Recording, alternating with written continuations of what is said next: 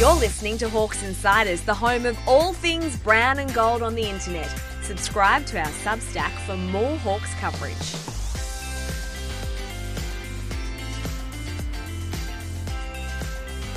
Hi everyone, Ashley Brown here.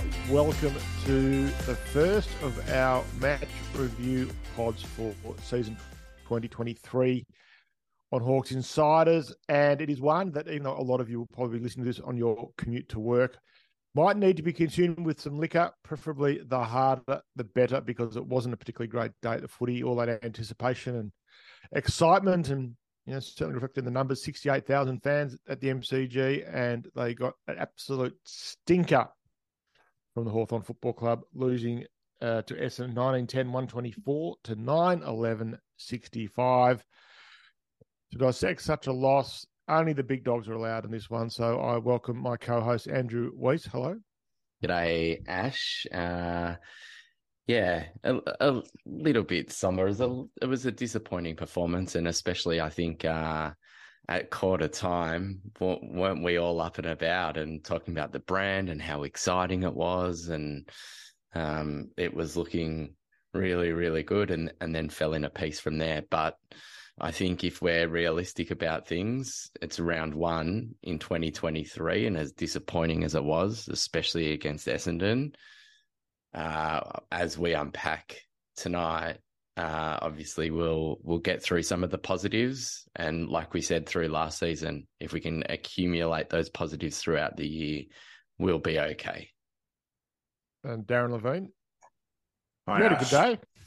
Had a great day. My daughter had a great day. She was part of the Guard of Honour, thanks to friend of the pod, Richard Michaels, my cousin, giving him a shout out because I never seem to unlock those sorts of experiences. So thanks, Rich, if you're listening. And Ava had an incredible day despite the loss. So that's the positive for me. Was she allowed in the rooms?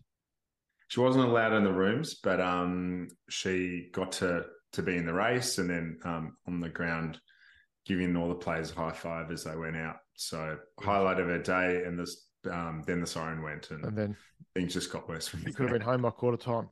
All right, let's get into it. You know the drill. Same as last year, we're going to go through every player, and you guys are going to give them a rating, which is most anticipated. We did put the shout out on social media after the game as to how many players should get a positive rating, and there were maybe 5 or 6 different players were mentioned. So I'm looking forward to seeing whether you've even found that many between you. We start with Jai Newcombe, number 3 for the Hawks. He had 19 disposals, 8 kicks, 11 handballs, 3 marks, 3 tackles, did not score.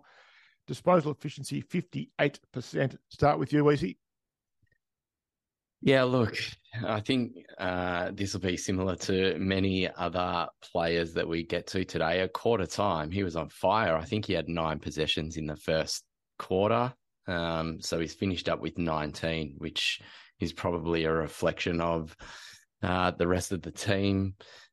He was pretty much ineffective for most of the match. And yeah, 9 in the first quarter. 9 in the first quarter. So he's had 10 for the following 3 quarters. We know what's going to happen this year, and teams are going to put work into him as our primary midfielder. So he's going to have days like this. I've given him a 4 out of 10, and that is solely based on that first quarter, which he was fantastic as part of a whole group of kids that were, but definitely doesn't get a pass mark for me today. Good to see you marking him harshly already, because he was one player that some thought might get the positive score. Daz, over to you for Jarman Impey, 18 disposals, 12 kicks, 6 handballs, 7 marks, 2 tackles, did not score also. 75% defensive half. 100% disposal efficiency for Jars, which is interesting. 4 contested possessions. 11 pressure acts, 294 metres gained. What did you make of Jars? I thought Jars had a pretty good game. Might get slated for that, but you can't argue with those stats. He was an important link in the chain coming out of the back line for us. One of the few players that tried hard all day. It felt at times like the old Jars, and I felt very comfortable when the ball was in his hands. So I think for me, Giles is one of the few players to get a pass mark, and I'm going to give him a 6. He wasn't as electric as he's been in the past, but it was a solid game on a day when a lot of players were very, very well below their best. Next player will be interesting. James Worpel, 29 disposals, 18 kicks, 11 handballs, 3 marks, 3 tackles, 2 behinds. He 14 contested possessions. He had 4 turnovers, 3 intercept possessions.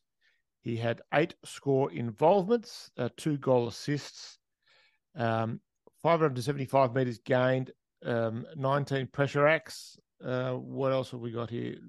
24 centre-backs attendances, so it makes him the clubhouse leader.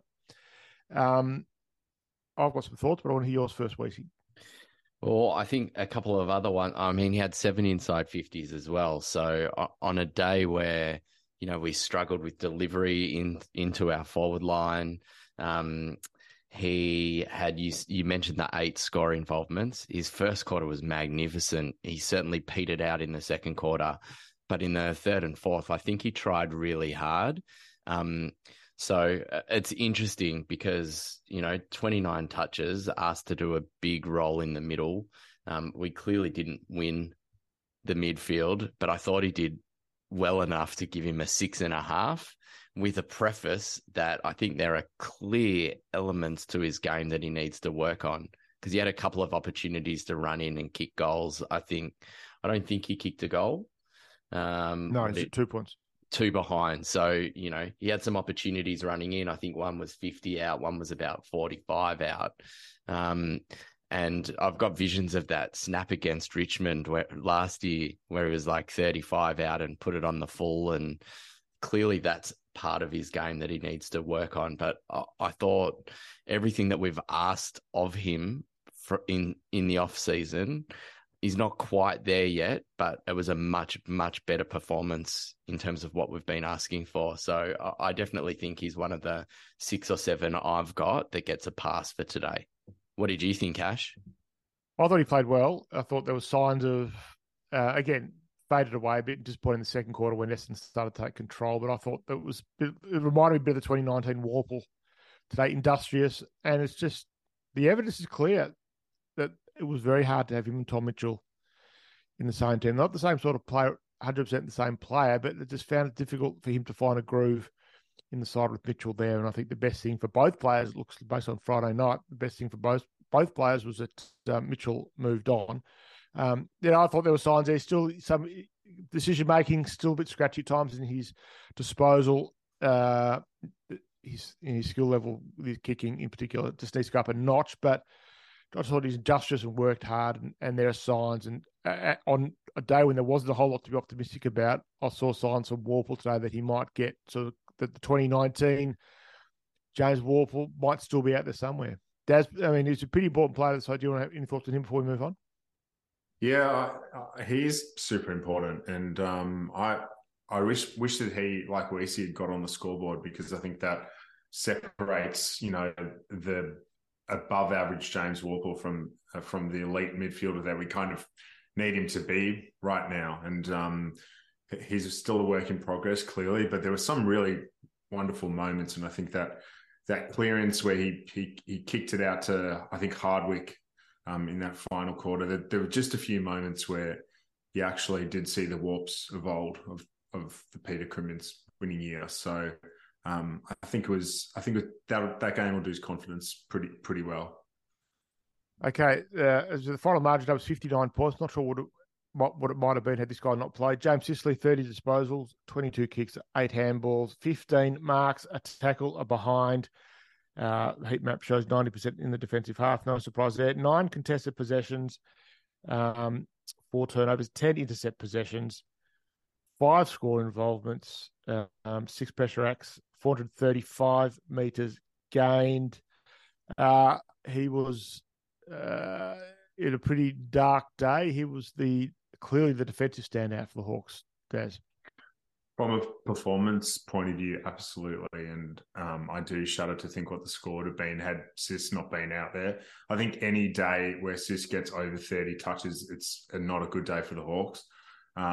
He was just repelling so many attacks. And doing what he does best. I think if I am going to give him a black mark today, it's maybe in organising the defence. And I know that's not solely his responsibility, and it's a structural thing and it's a coaching thing, but the defence was just completely at sea. And that could also be a result of us losing the ball, in transition. But from a defensive organisational point of view, we needed senior leadership at the back, and I didn't see that from Sis. But as a performance, he was clearly our best player on the ground. So 7.5 for me. Can I just point out on Sis, I think it is actually worth noting. We really need to actually note this as it happens. There was one moment, was it late in the third or maybe the last quarter, the fight that almost erupted over the boundary line. And it was an absolute moment where it was like you're just thinking, just don't do it. Like, we're getting smashed, just walk away. And on any other given day in previous years, like, he would have kept going with that. And it was just one point that I think it's worth mentioning, that, maybe that is part of the, that captaincy. I actually can't do anything stupid and go on with it. Maybe on any, do you know what I'm talking about? I know. Yeah, no, it happened in the forward pocket, the punt at the punt road end. Yeah, it did, and he walked away. I saw it, and I saw another sign at one stage when the ball was just coming down repeatedly, and he just basically gestured to the midfield and basically said, "Sort it out." Just sort it out. So it was, a dirty day to be. I mean, he's captained the team before. A dirty day to be the official captain of the Hawks. Did you give him a rating, Des? You did? Yeah, I did. But I mean, is it too much to expect of Sis to be a Luke Hodge style organizer general back there? I mean, I just feel like that defense.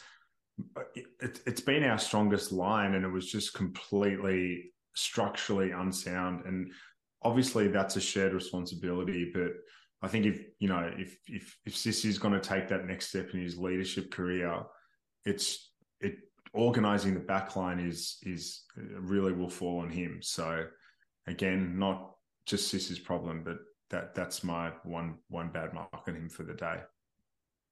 Ned Reeves had 6 touches. He took one mark, 84% defensive half, 67% disposal efficiency.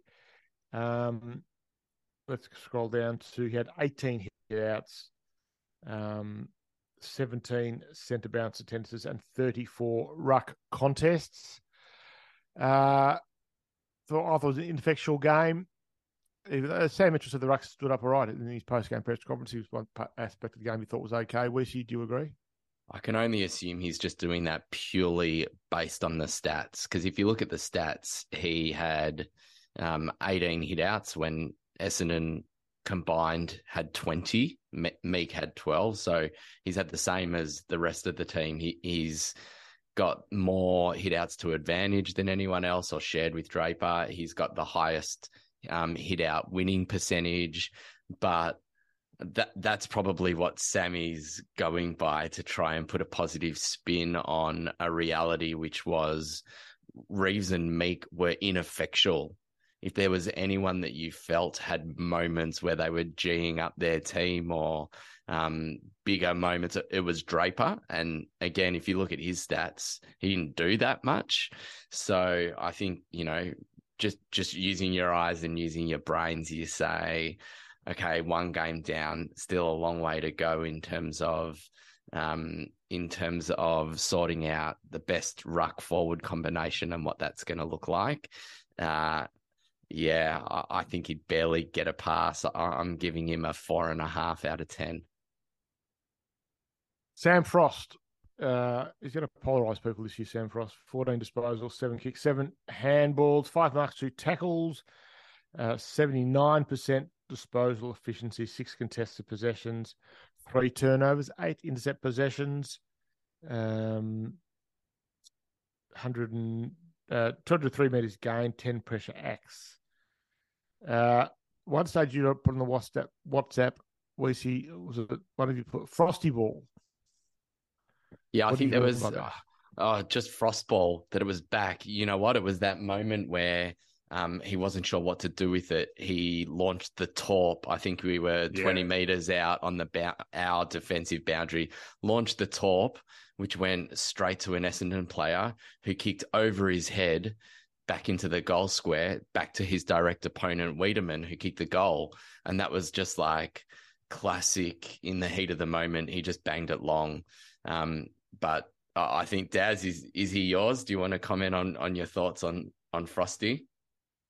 Yeah, I think straight away it's the whole old live by Frostball, die by Frostball in the WhatsApp, and he's never not going to be a polarizing player. I thought he halved quite a few contests and actually competes really well, but the looseness in his game is concerning when you have a young developing backline that actually just needs a steady hand and someone to show them how to defend consistently and not have brain fades. And again, like a bit of a whack on him too, because he's the senior player in the back line and we were just all at sea all game in that department. So,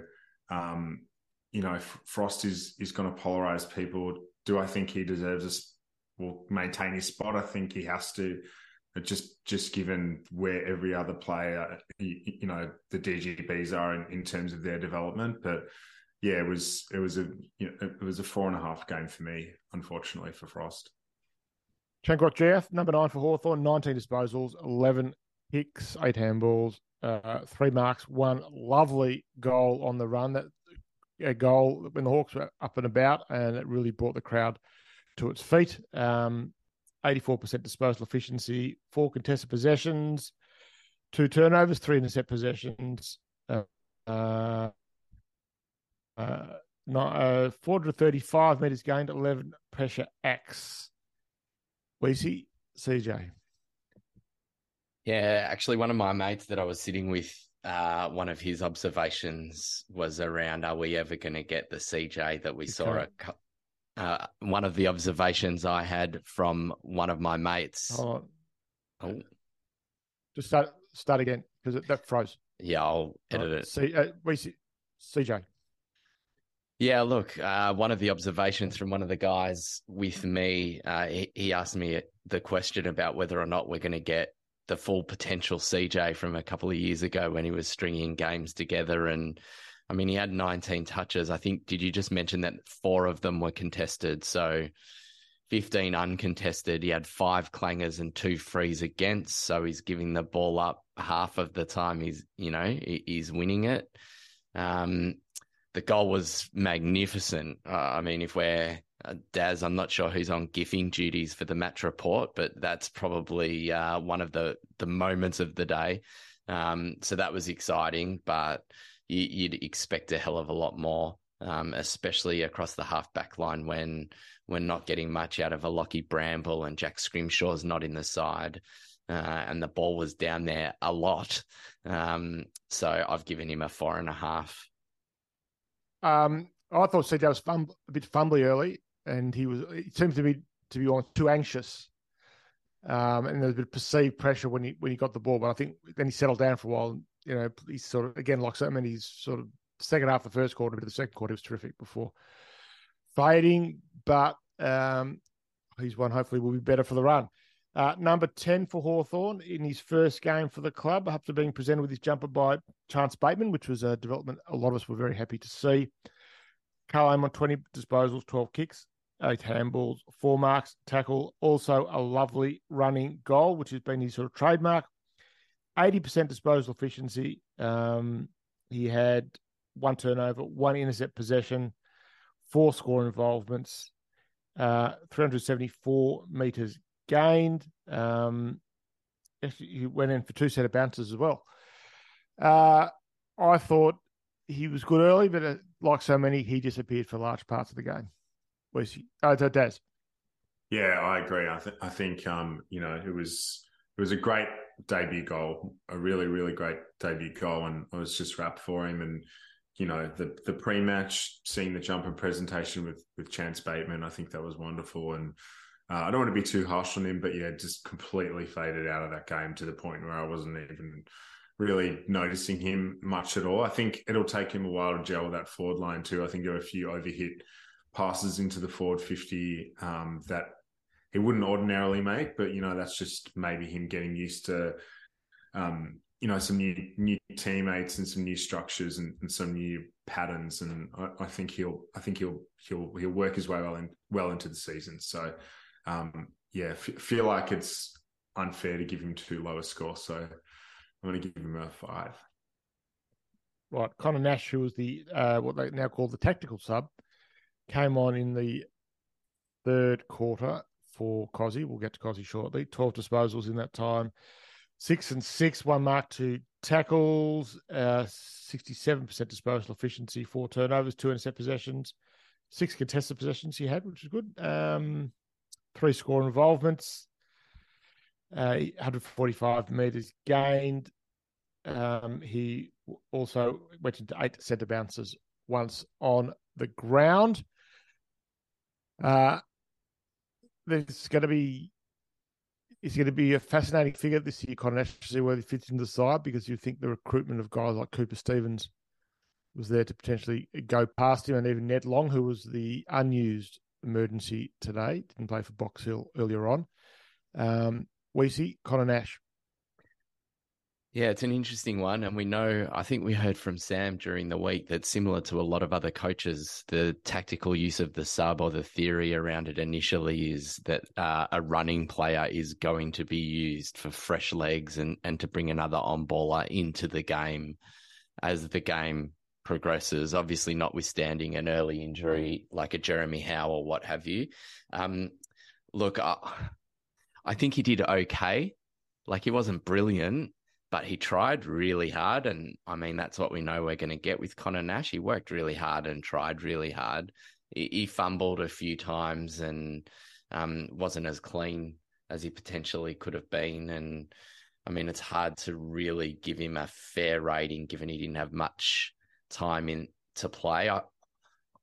I feel like the issue for Nash this season, in terms of what you just mentioned, like with the likes of Long and Stevens and want to develop them, Nash is the kind of guy that you'd need to have playing 5, 6, 7 games in a row to see his development like we did at the end of a couple seasons ago.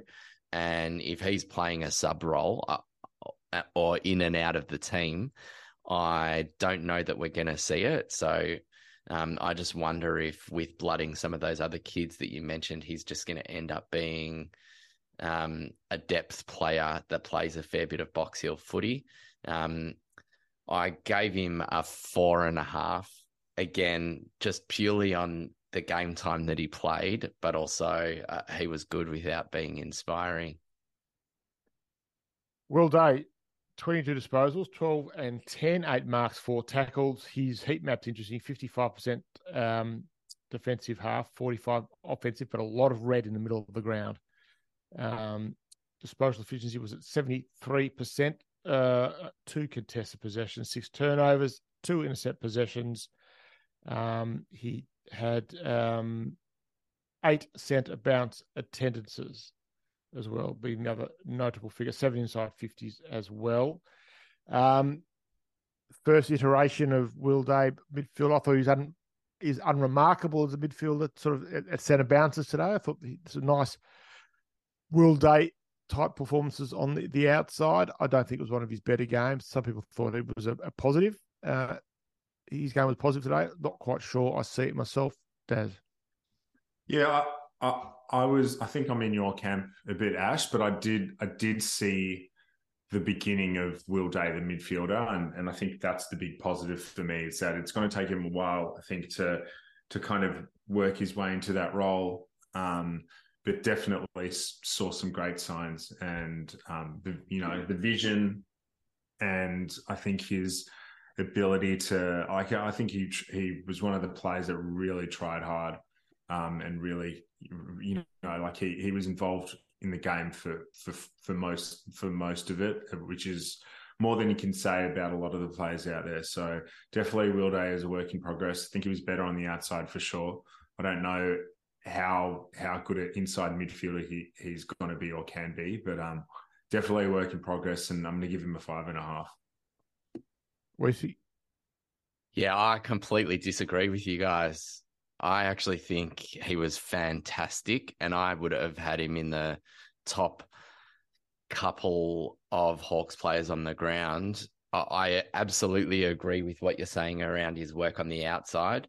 And I feel like he's got a lot to improve when it comes to goal kicking. He had a number of shots or when he was running in and couldn't even make the distance, but he worked so hard. And this was his first game really out of the back line, away from being a halfback flanker. And I thought he worked bloody hard and was fantastic all day. I think he was just as good in the second. Like, there weren't that many parts of the game where he faded into obscurity. I think he was consistent all day, which not many of our players were. And in terms of the path that he's on coming into the midfield, I think he was one of the absolute shining lights today. I thought some of his decision-making going forward, his disposal for a centre was ordinary. But good polarising discussion. This is good. This is what we're all about here. Let's go with Dylan Moore. 20 disposals, 10 and 10. 9 marks, 2 tackles, 55-45 in terms of defensively offensive. 7 contested possessions, 75% disposal efficiency, 4 turnovers, 3 intercept possessions. He had 163 metres gained, and he was at 0 centre bounce attendance as well. This is what we thought. The new look Hawthorn with Dylan Moore was going to be part of the midfield rotation. Well, he certainly didn't play there in the midfield. I thought was, he's been so good. I mean, his last 2 seasons have been fantastic. I thought today was one of the less obtrusive games, to put it kindly, that he's played for some time. Daz? Oh yeah, I thought it was a poor game from Moore, and maybe he set standards, that are really high. He's had a really great run of footy, especially towards the end of last year. But I really did. I saw a lot of trying, and I saw also a lot of chasing shadows and lost causes. A few contests that he would have won last year that he lost a few one-on-one battles that he would ordinarily think he'd win. So just a kind of typical. I mean, he played a similar game, I think, against Essendon last year. Or was it the year before maybe, where he just was anonymous and then kind of popped up there in the third quarter and changed the game. There's just none of that today. And for all the trying, I just don't think that he was really damaging at all. So it's a 4 for me for Dill, unfortunately. Blake Hardwick, number 15, Hawthorn, 17 disposals, 12 and 5, 9 marks, 5 tackles, 2 goals. Junk time goals, they still count. 69% defensive half was thrown forward late as the Hawks tried to do something with their forward line, and we were reminded again that he was a gun forward at under 18s before moving to the AFL. 3 contested possessions, 71% disposal efficiency, 4 turnovers, 1 intercept possession, 318 metres gained. What do you make of Hardwick's game, Wesley? Again, I think you've summed it up really, really well compared to what we've sort of been used to. It was fairly similar to Dylan Moore. It was somewhat uninspiring, other than the move forward and kicking the goals. Like, that was fantastic, but the reality is it didn't really mean anything. I feel like he got beaten a few times in one-on-ones, and I know Daz wants to come off the long run to talk about our dysfunctional backline in general. There wasn't too much to like back there all day, and I think he's in my boat of just below a pass based on what his role's supposed to be. So I gave him a 4.5. Well, this is the whack on Sam Mitchell, because I don't understand the point of moving Hardwick forward so early on in the piece. I think it was the third quarter where he's up in the forward line.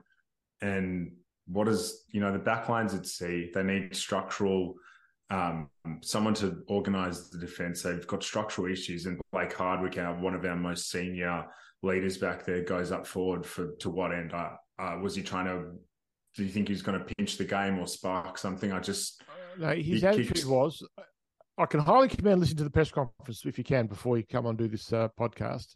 He did say that he didn't want the game to finish without trying something, and so that was what they tried. So. And I mean, that was the moment, wasn't it? Because also you then had a look. I think at that point it might have been Josh Ward attended his first centre bounce, and I'm trying to think of who the other midfielders were that started in there, and you went, okay, you look at the midfield setup, you look at Hardwick going forward, you look at some of the magnets moving, and A, he's conceded, and B, he's just trying a few things just for the hell of it.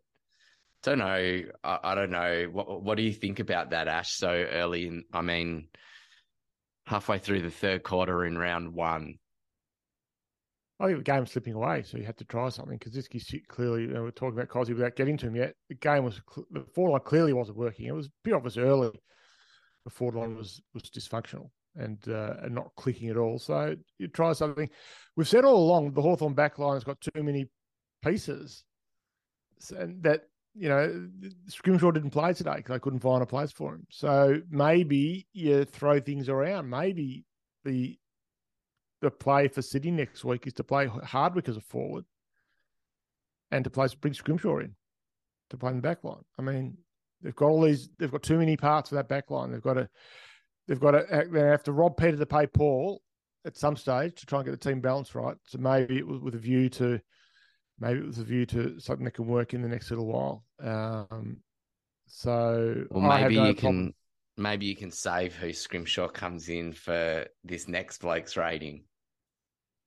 The next one on the list. The next one on the list is. Did we give Jim a rating? Did I miss it? 4.5. 4.5.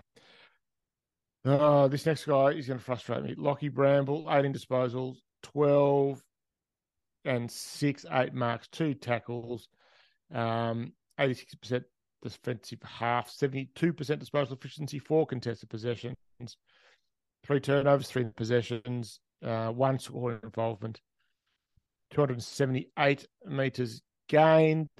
I'm not seeing it at the moment. Who's up? Who's next? Daz.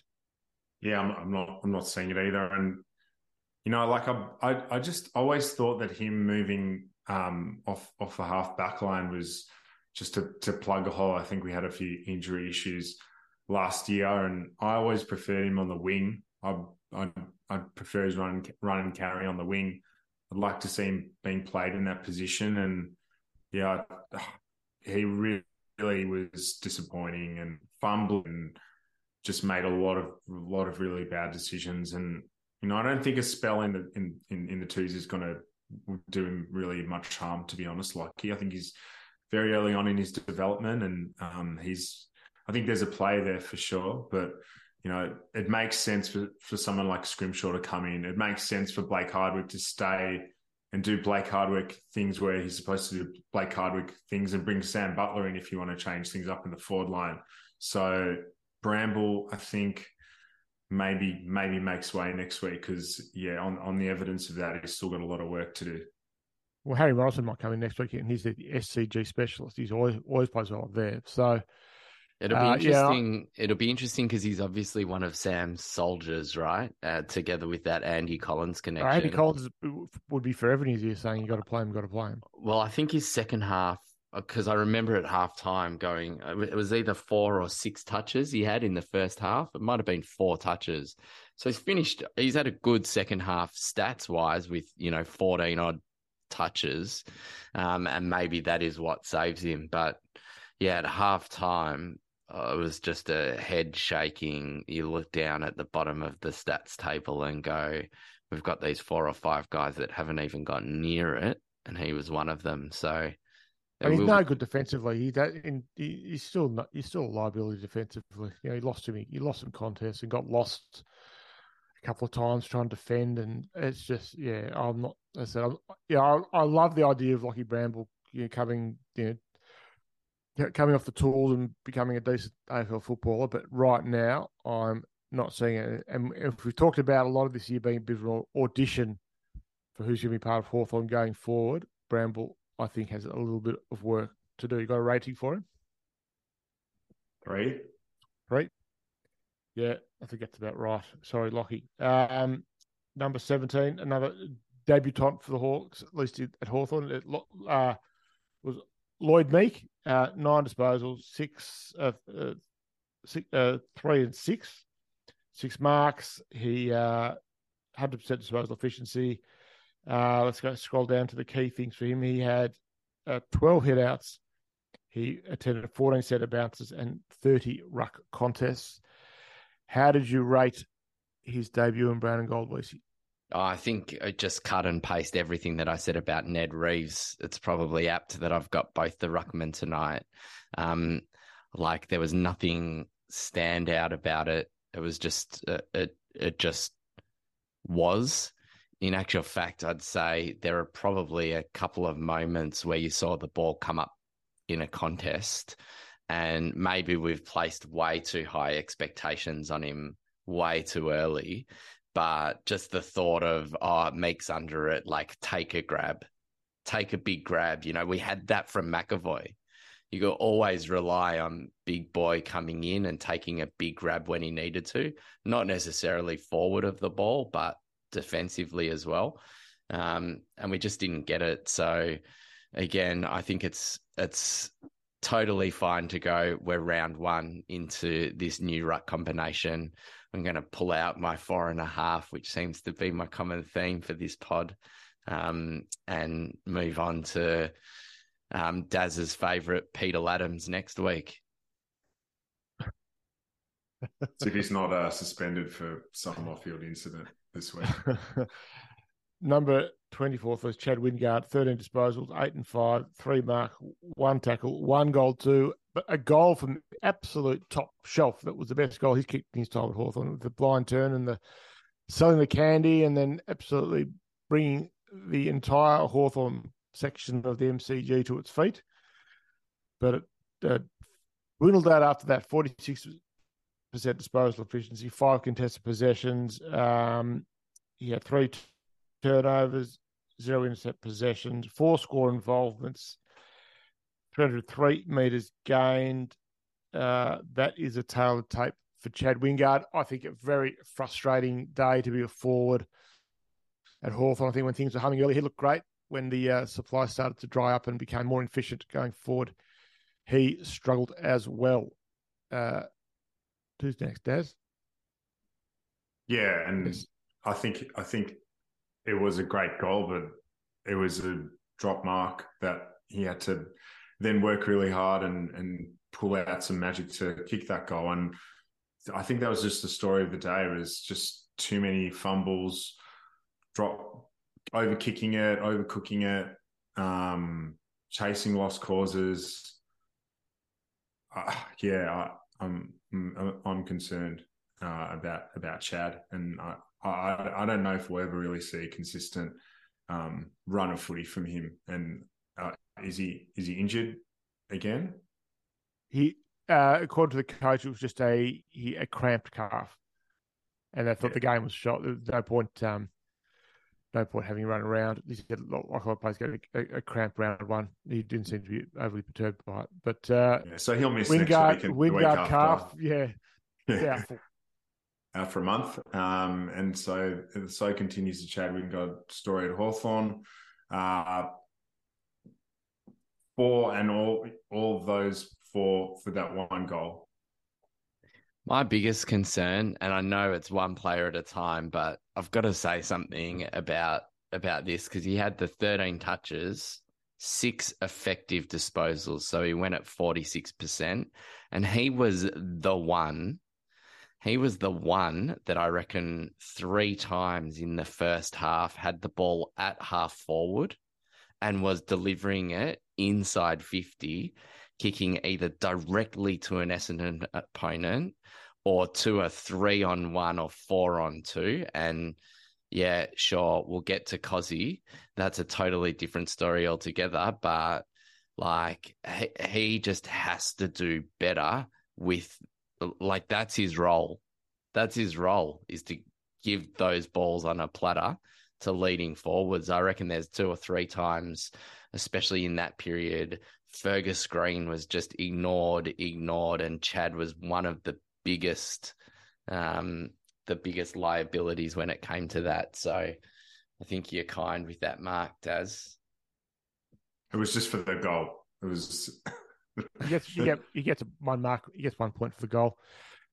Number 22, Luke Bruce, 11 disposals, 8 and 3, 5 marks, 2 tackles, 3 goals, 1. I think a couple of those one of those was a garbage. I was at Richmond Station by the time he kicked the last goal, I think. He 3 goals, 1. He had 82% disposal efficiency, 4 contested possessions. I thought 213 metres gained was not really his go. That kick around the body, he missed. Hit the top of the post, didn't it? Top of the post. I don't know why. I know, and he's one fine. David Whedon, the kicking guru, thinks he's one of the best. Proponents of the kick around the body, whatever it's called these days. But gee, it just looked to me like a routine drop punt from where I was sitting, and I was right behind that. Incredibly frustrating. Hawthorn had some momentum early, missed a couple of gettable ones. They could have been out to a 4 or 5 goal lead in the first quarter. The way they were playing at one stage, it was just a goal he should have kicked. I just wonder, before I get you guys to rate him, what his mindset must be. He's so far removed from the Hawthorn team he was a great player of in the middle of the last decade, and he signed the contract and he's happy to stay on, and he's now vice captain. But geez, he'd be thinking days like today are a million miles from what he's used to.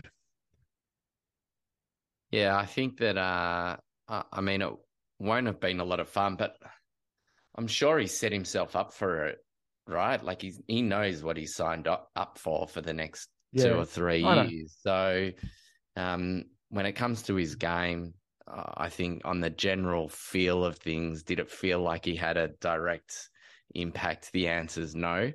But if I said to you every other week that he had 11 touches, took 5 marks and kicked 3 goals, you say, Bruce's role, check, well done, move on to the next game. So, if he's doing that or kicking 2 goals a game, he's getting his 40 goals for the year, and that's the sort of thing we're expecting from him. So we just want him to be teaching some of the kids in the forward line, and I think there's going to be worse days that he's going to have to survive through than today coming up. Starvation Corner today. And Mark, rating? I'm giving him a 5 purely because, again, in terms of the number of touches, the number of marks, the number of goals expected on him in his position, he did it in a total dysfunctional forward line. So he gets a pass. All right.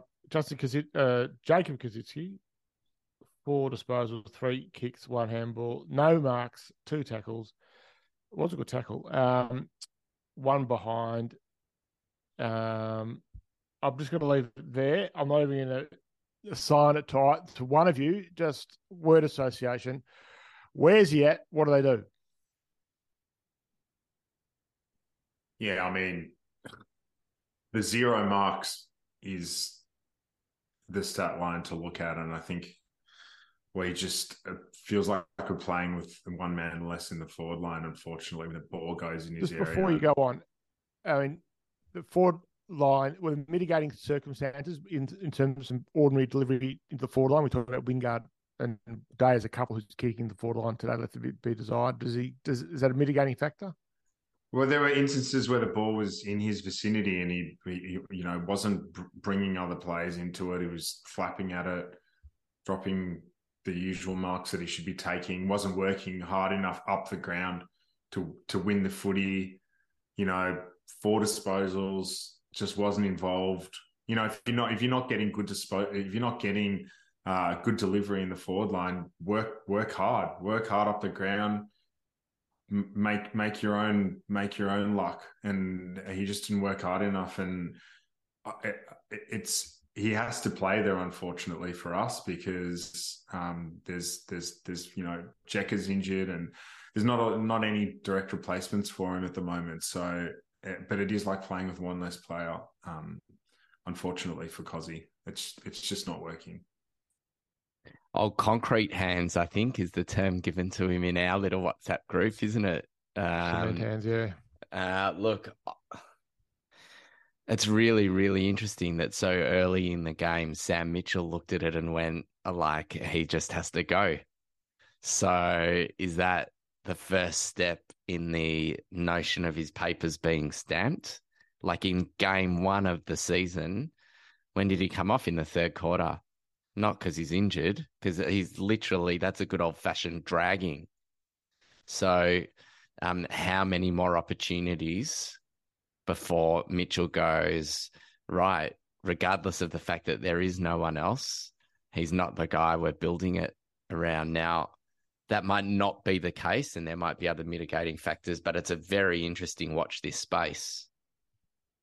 We won't dwell on him too much more because I think that'll be a really juicy talking point on Wednesday night. Given that we won't have a team to talk about, we'll still be speculating on spaces. So we'll hold fire on the Koschitzke discussion. I'm sure Brad and Prinzi will have, Brad in particular, have plenty to say. I just want to say one more thing, though, and it was just the ease at which Essendon were able to take the ball out of the back line. And it's not just Cozzy's fault, but the fact that he very low on pressure acts, obviously he had the one tackle, but, a handful of tackles. And it just that lack of going for second balls or trying to get involved, I think that really hurt us. And it hurt us. It wasn't just Cozzy's fault. It was just that lack of pressure in the forward line. They just waltzed out of the back all game. And that forward line has got to be accountable for that. And Cozzy's definitely one of the main problems there. Put to me by someone who knows their footy a bit, sent me a text today saying during the game, saying he's a confidence player, and you can tell earlier with Cozzy, if he's not on, he's not on. And you could tell within the first 10 minutes, you could tell he wasn't on. So, and the Hawks were, as you were saying, playing with one hand tied behind their back for the rest of the day. Josh Ward, 26 disposals, 12 of the 14, 8 marks, 4 tackles, behind. Mainly defensive half, 67%, 85% disposal efficiency, 5 contested possessions, 4 turnovers, 1 intercept possessions, 7 score involvements, 362 metres gained, 19 pressure acts, and the big 8 centre bounce attendances. Weesey, here's your account. So I will have a chat about him. While I do, Ash, question without notice, can you get me his quarter-by-quarter stats breakdown for those 26, please? I feel... Yes, 6, 8, 3, and 9. Yeah, so I was going to say it felt like he had a lot to do in the last quarter, which is really promising in terms of games last year, where there was certainly for him and Connor McDonald this notion of the tank running out. So that's a big takeaway for me, that he clearly got a lot of it in the last quarter. I think he was wonderful. Like, I feel like our midfield overall as a unit got smashed. And again, I talked about Will Day playing in the middle, and we've still got Connor McDonald to get to, and Cam Mackenzie to get to. But I feel like, he's part of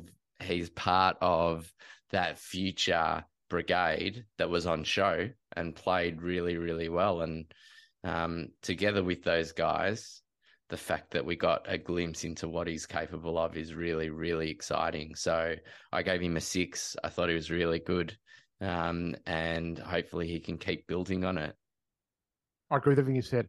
Let's go to Fergus Green, first gamer, got the jumper from Pete Hudson today. Lovely goal, his first goal. I think it was Hawthorn's first goal of the game. It was a lovely piece of work, but 6 disposals. He had, that's pretty much just 6 disposals and a goal. Not much else to say, really took 2 marks. Fergus Green's first game, Daz.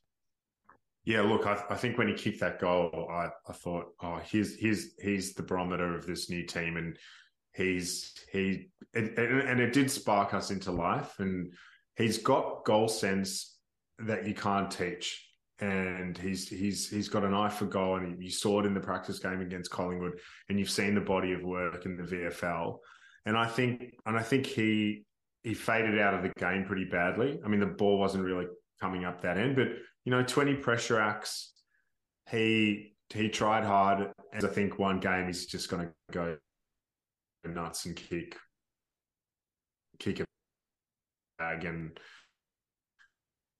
even though he kind of famed it like every other forward in our team, but at least he was really the one giving it a crack. So I'm gonna be kind to Ferg and give him 5. Just because it was his first game. That's kind, is it? Yeah, fascinating to see what happens. I think we'll talk a lot more about it on Wednesday night. But is there a way to make him the key forward? We'll explore. Probably the bright spot for the day was this. After watching Harry Sheezel carve him up for 35 disposals in a magnificent, or 34 in a magnificent first game for North Melbourne. This is Harry Sheezel, diehard Hawthorn supporter until 6 months ago. Thinking, well, let's hope Cam Mackenzie does something to make us feel less bad about losing Harry Sheezel to North Melbourne. And I thought Mackenzie, a very promising debut. 18 disposal, 13 kicks, 5 handballs, 4 marks, 3 tackles. He went at 83% disposal efficiency. He had 9 contested possessions. He had came on the ground, having started on the bench, and he did a couple of nice things early that he thought actually settled the team down a little bit. So, on a dismal, dark day for the footy club, this was a really promising debut. Yeah, I think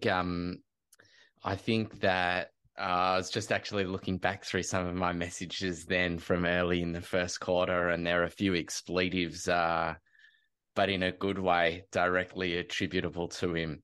I think he had 7 for the first quarter, so it just goes to show that he really faded out as the game went on, and that's somewhat to be expected when, unlike Harry Sheezel, I guess you're winning the ball at the coalface, sort of where it matters, and not playing the Nick Dacos behind the ball type role, where you don't have to get the contested footy. But boy, that was exciting, seeing what he could do with it, seeing his composure, seeing like his sideways movement when he had the ball.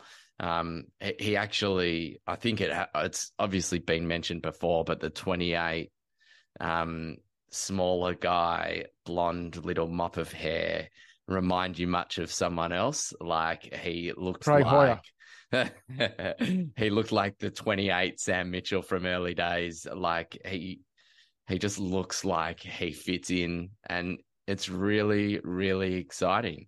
He's going to be part of this build and this contingent. And the unfortunate thing again is that we just have to be patient. He's got to get 60, 70 games of footy into him, and that's going to take a few years, and his body's got to develop and mature.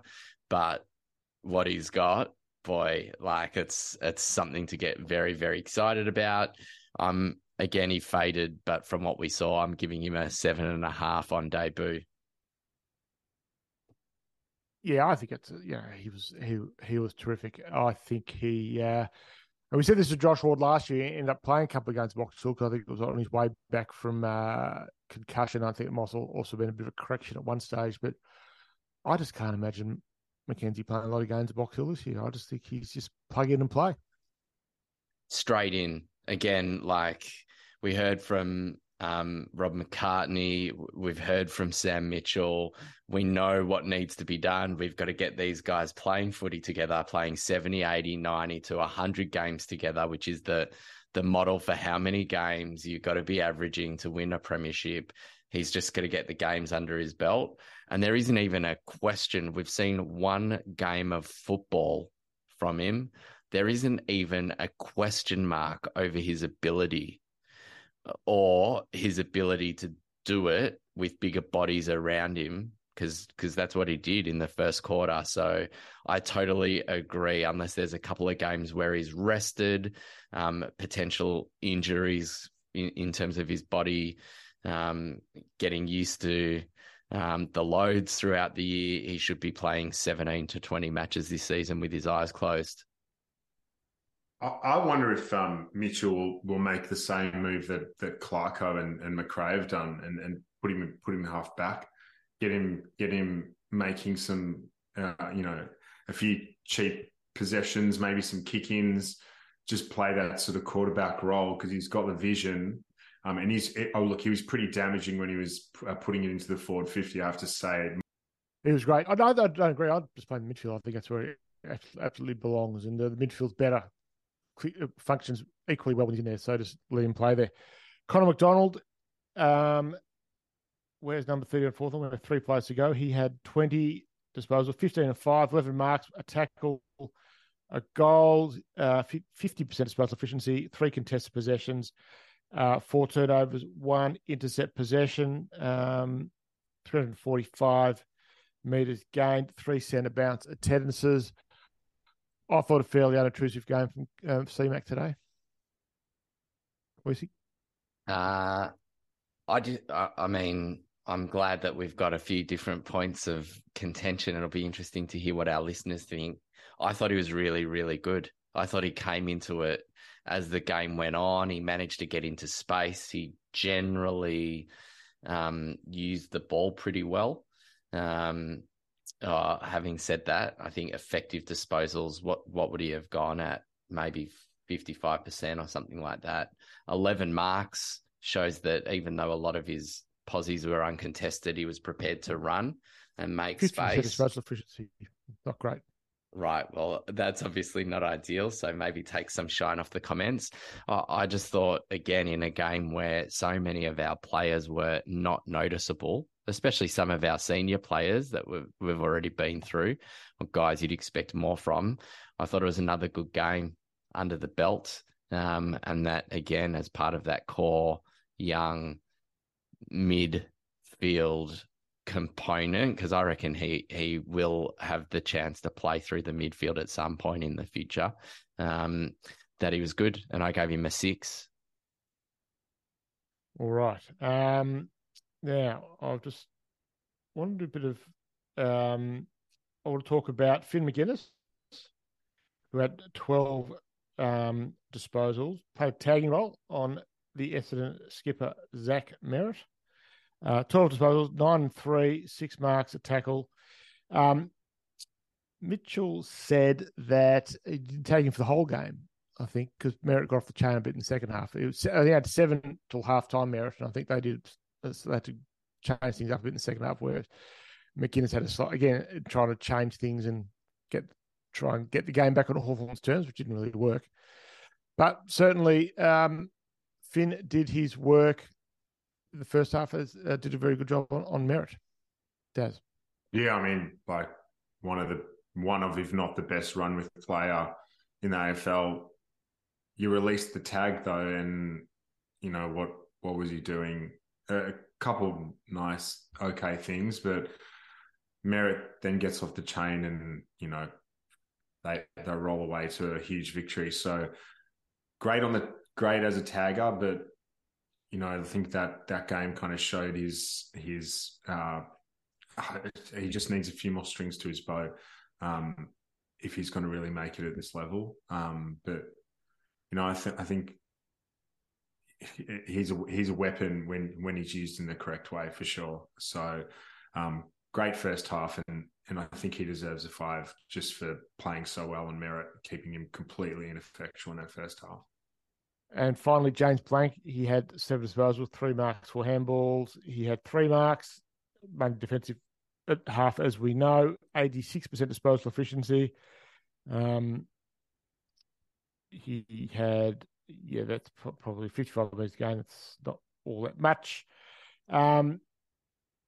2 tackles. How did you think he went? Was he on Wiedemann? How did the matchup go? Wiedemann looked very dangerous early. Thought he was going to be the Callum Brown of the game, although he's a bit better player than Callum Brown, which we'll explain on the spaces the Callum Brown Award, what that's going to be this year for this season for Hawthorn.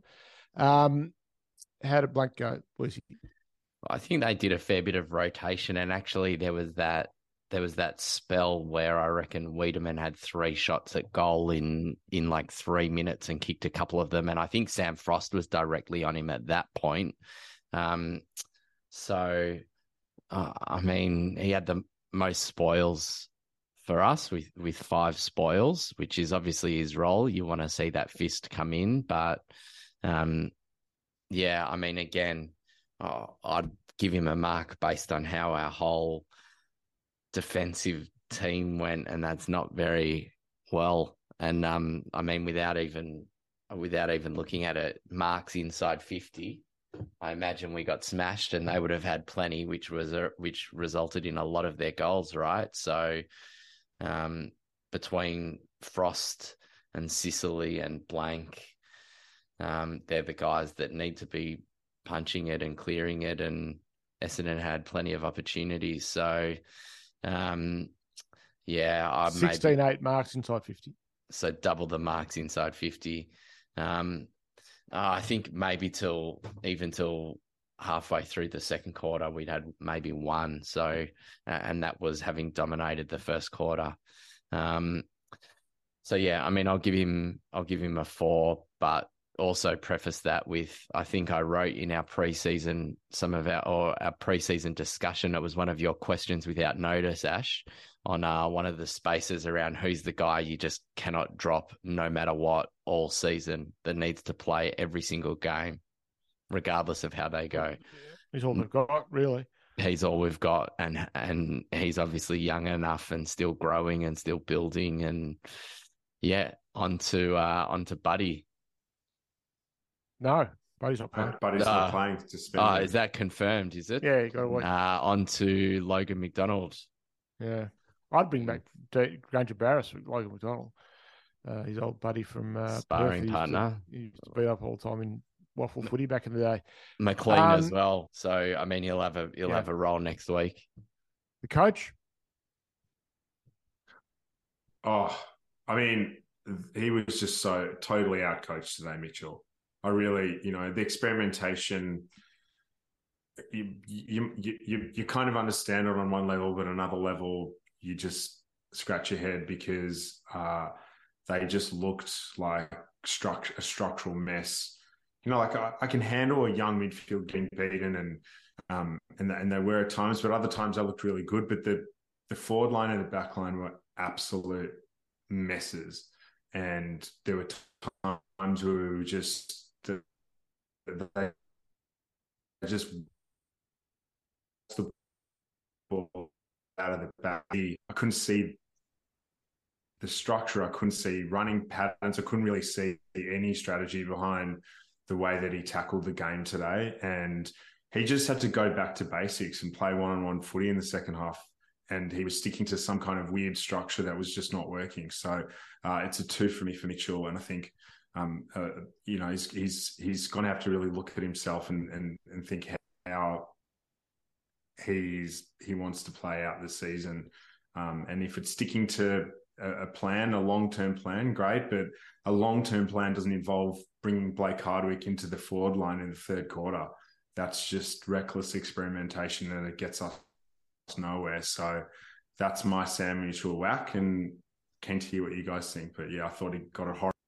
They had no way of handling Essendon's transition game, and that was disappointing. Essendon just moved the ball all over the ground as they wished, and they won't be able to do it against better teams, but they carved Hawthorn up in that part today. That was disappointing, and it was obviously doing it within 10 minutes. It's clear they were doing it, and Hawthorn had no real strategy to stop it. So whether that's inexperience, I don't know, but that was to be disappointing. Now, Mitchell's coached so well, didn't coach particularly well today. But I think, collectively, the whole team was bad. And I think that the players and the coaching staff, and he sounded very disappointed in the post game. I think, he said there's going to be ups and downs, but there was too much. There wasn't a lot to like about this game, and they were well below even the expectations of a rebuilding team today. So disappointed to play another sticker again against Essendon on such a big case. 68,000 people was a very good crowd. and I've put on Twitter before that the AFL really should make this an MCG game. That Hawthorn-Essendon rivalry doesn't get the respect it deserves, I don't think, from the AFL. This is only at the MCG because Hawthorn requested it be so. They usually stick it at Marvel, but I think the supporters generally enjoy the games against each other, and certainly Essendon supporters were dancing in the aisles by the third quarter. The ones in front of me on today. But they enjoy Hawthorn games against them. They enjoy Hawthorn-Essendon in the MCG. It's where the game belongs. So that's my little editorial. Yeah, I hope that they enjoyed that grand final win. Give them the cup now. Much better. It's not going to get much better for them this year because they're not a great side. So they're not a great side, but they had a good day out today, the top of the ladder. And Hawthorn's won the ladder. Now, the disappointing thing about today, and we'll talk about this one Wednesday night, is that we like to think the Hawks are a bit better than people say they are. But today was the Hawthorn. Everyone thinks that most commentators think is going to be Hawthorn for the year. And in spite of the fact that we know what the team's going through, it's going to be a very long, slow year if they can dish up that sort of dross for most of it. Especially, we've got Sydney next week. And then, North looked good enough. Saw North and on if we Saturday. lose They'll beat Hawthorn. We lose that and go into Easter Monday. Yeah. Potentially into gather round in Adelaide at 0-4, and then it's all well and good for us all to think we're better than the media think we are. But when you're 0-4 and you've already lost to Essendon and North Melbourne, then maybe we're not better than we think we are. So let's just see how we back up next week. The hallmark of the team last year was they didn't win games in a row, but they've rarely played two bad games in a row. They always backed up after a shocker the next week. So you'd want, at least, they won't be beating the Swans in Sydney, but you'd want them to be super competitive next week. I just want to see a response. And I think, you can handle skills not being up to scratch and a bit, nervy fumbling. But what I saw was one team that was just outworking the other. And there's a reason why they transitioned so well out of the back and through the ground, is because it seemed like they had an extra player all day. And I think that's a work rate issue. And I think that's something that the coaching staff really needs to take a look at, because the effort, I don't think, was there from the vast majority of that list. Yeah, a disappointing, dirty day, and probably the best note to leave it on. So thank you for listening to the first of our recaps for the season. Hopefully they'll be more cheerful and upbeat than this one. We found plenty to talk about. I think we're all, coming off a long run after a disappointing day and a long summer. Rosy days ahead, let's hope. Our review article will be up probably late tomorrow or Tuesday morning, more than likely, and more great content on the Substack over the course of the year. And don't forget our Twitter Spaces Wednesday night, our safe space Wednesday nights, while there is Thursday night footy. So we've got another 4 or 5 weeks of Wednesday Spaces to go. Thank you, everyone, for your support, as always, of Hawks Insiders. Anything else I've missed before we finish, boys? No, I think we're all done. I think we're all spent. Time for some streaming TV, I think, and to forget about footy for a while. No, sleeping time, I think, for a couple of my colleagues here. Thanks for listening, everyone. We'll talk to you on the Spaces Wednesday night, and check out all the great content on the Substack. Talk to you soon. Bye. Thanks so much for listening to Hawks Insiders. Head to our Substack for more quality analysis, special features, news, interviews, and so much more.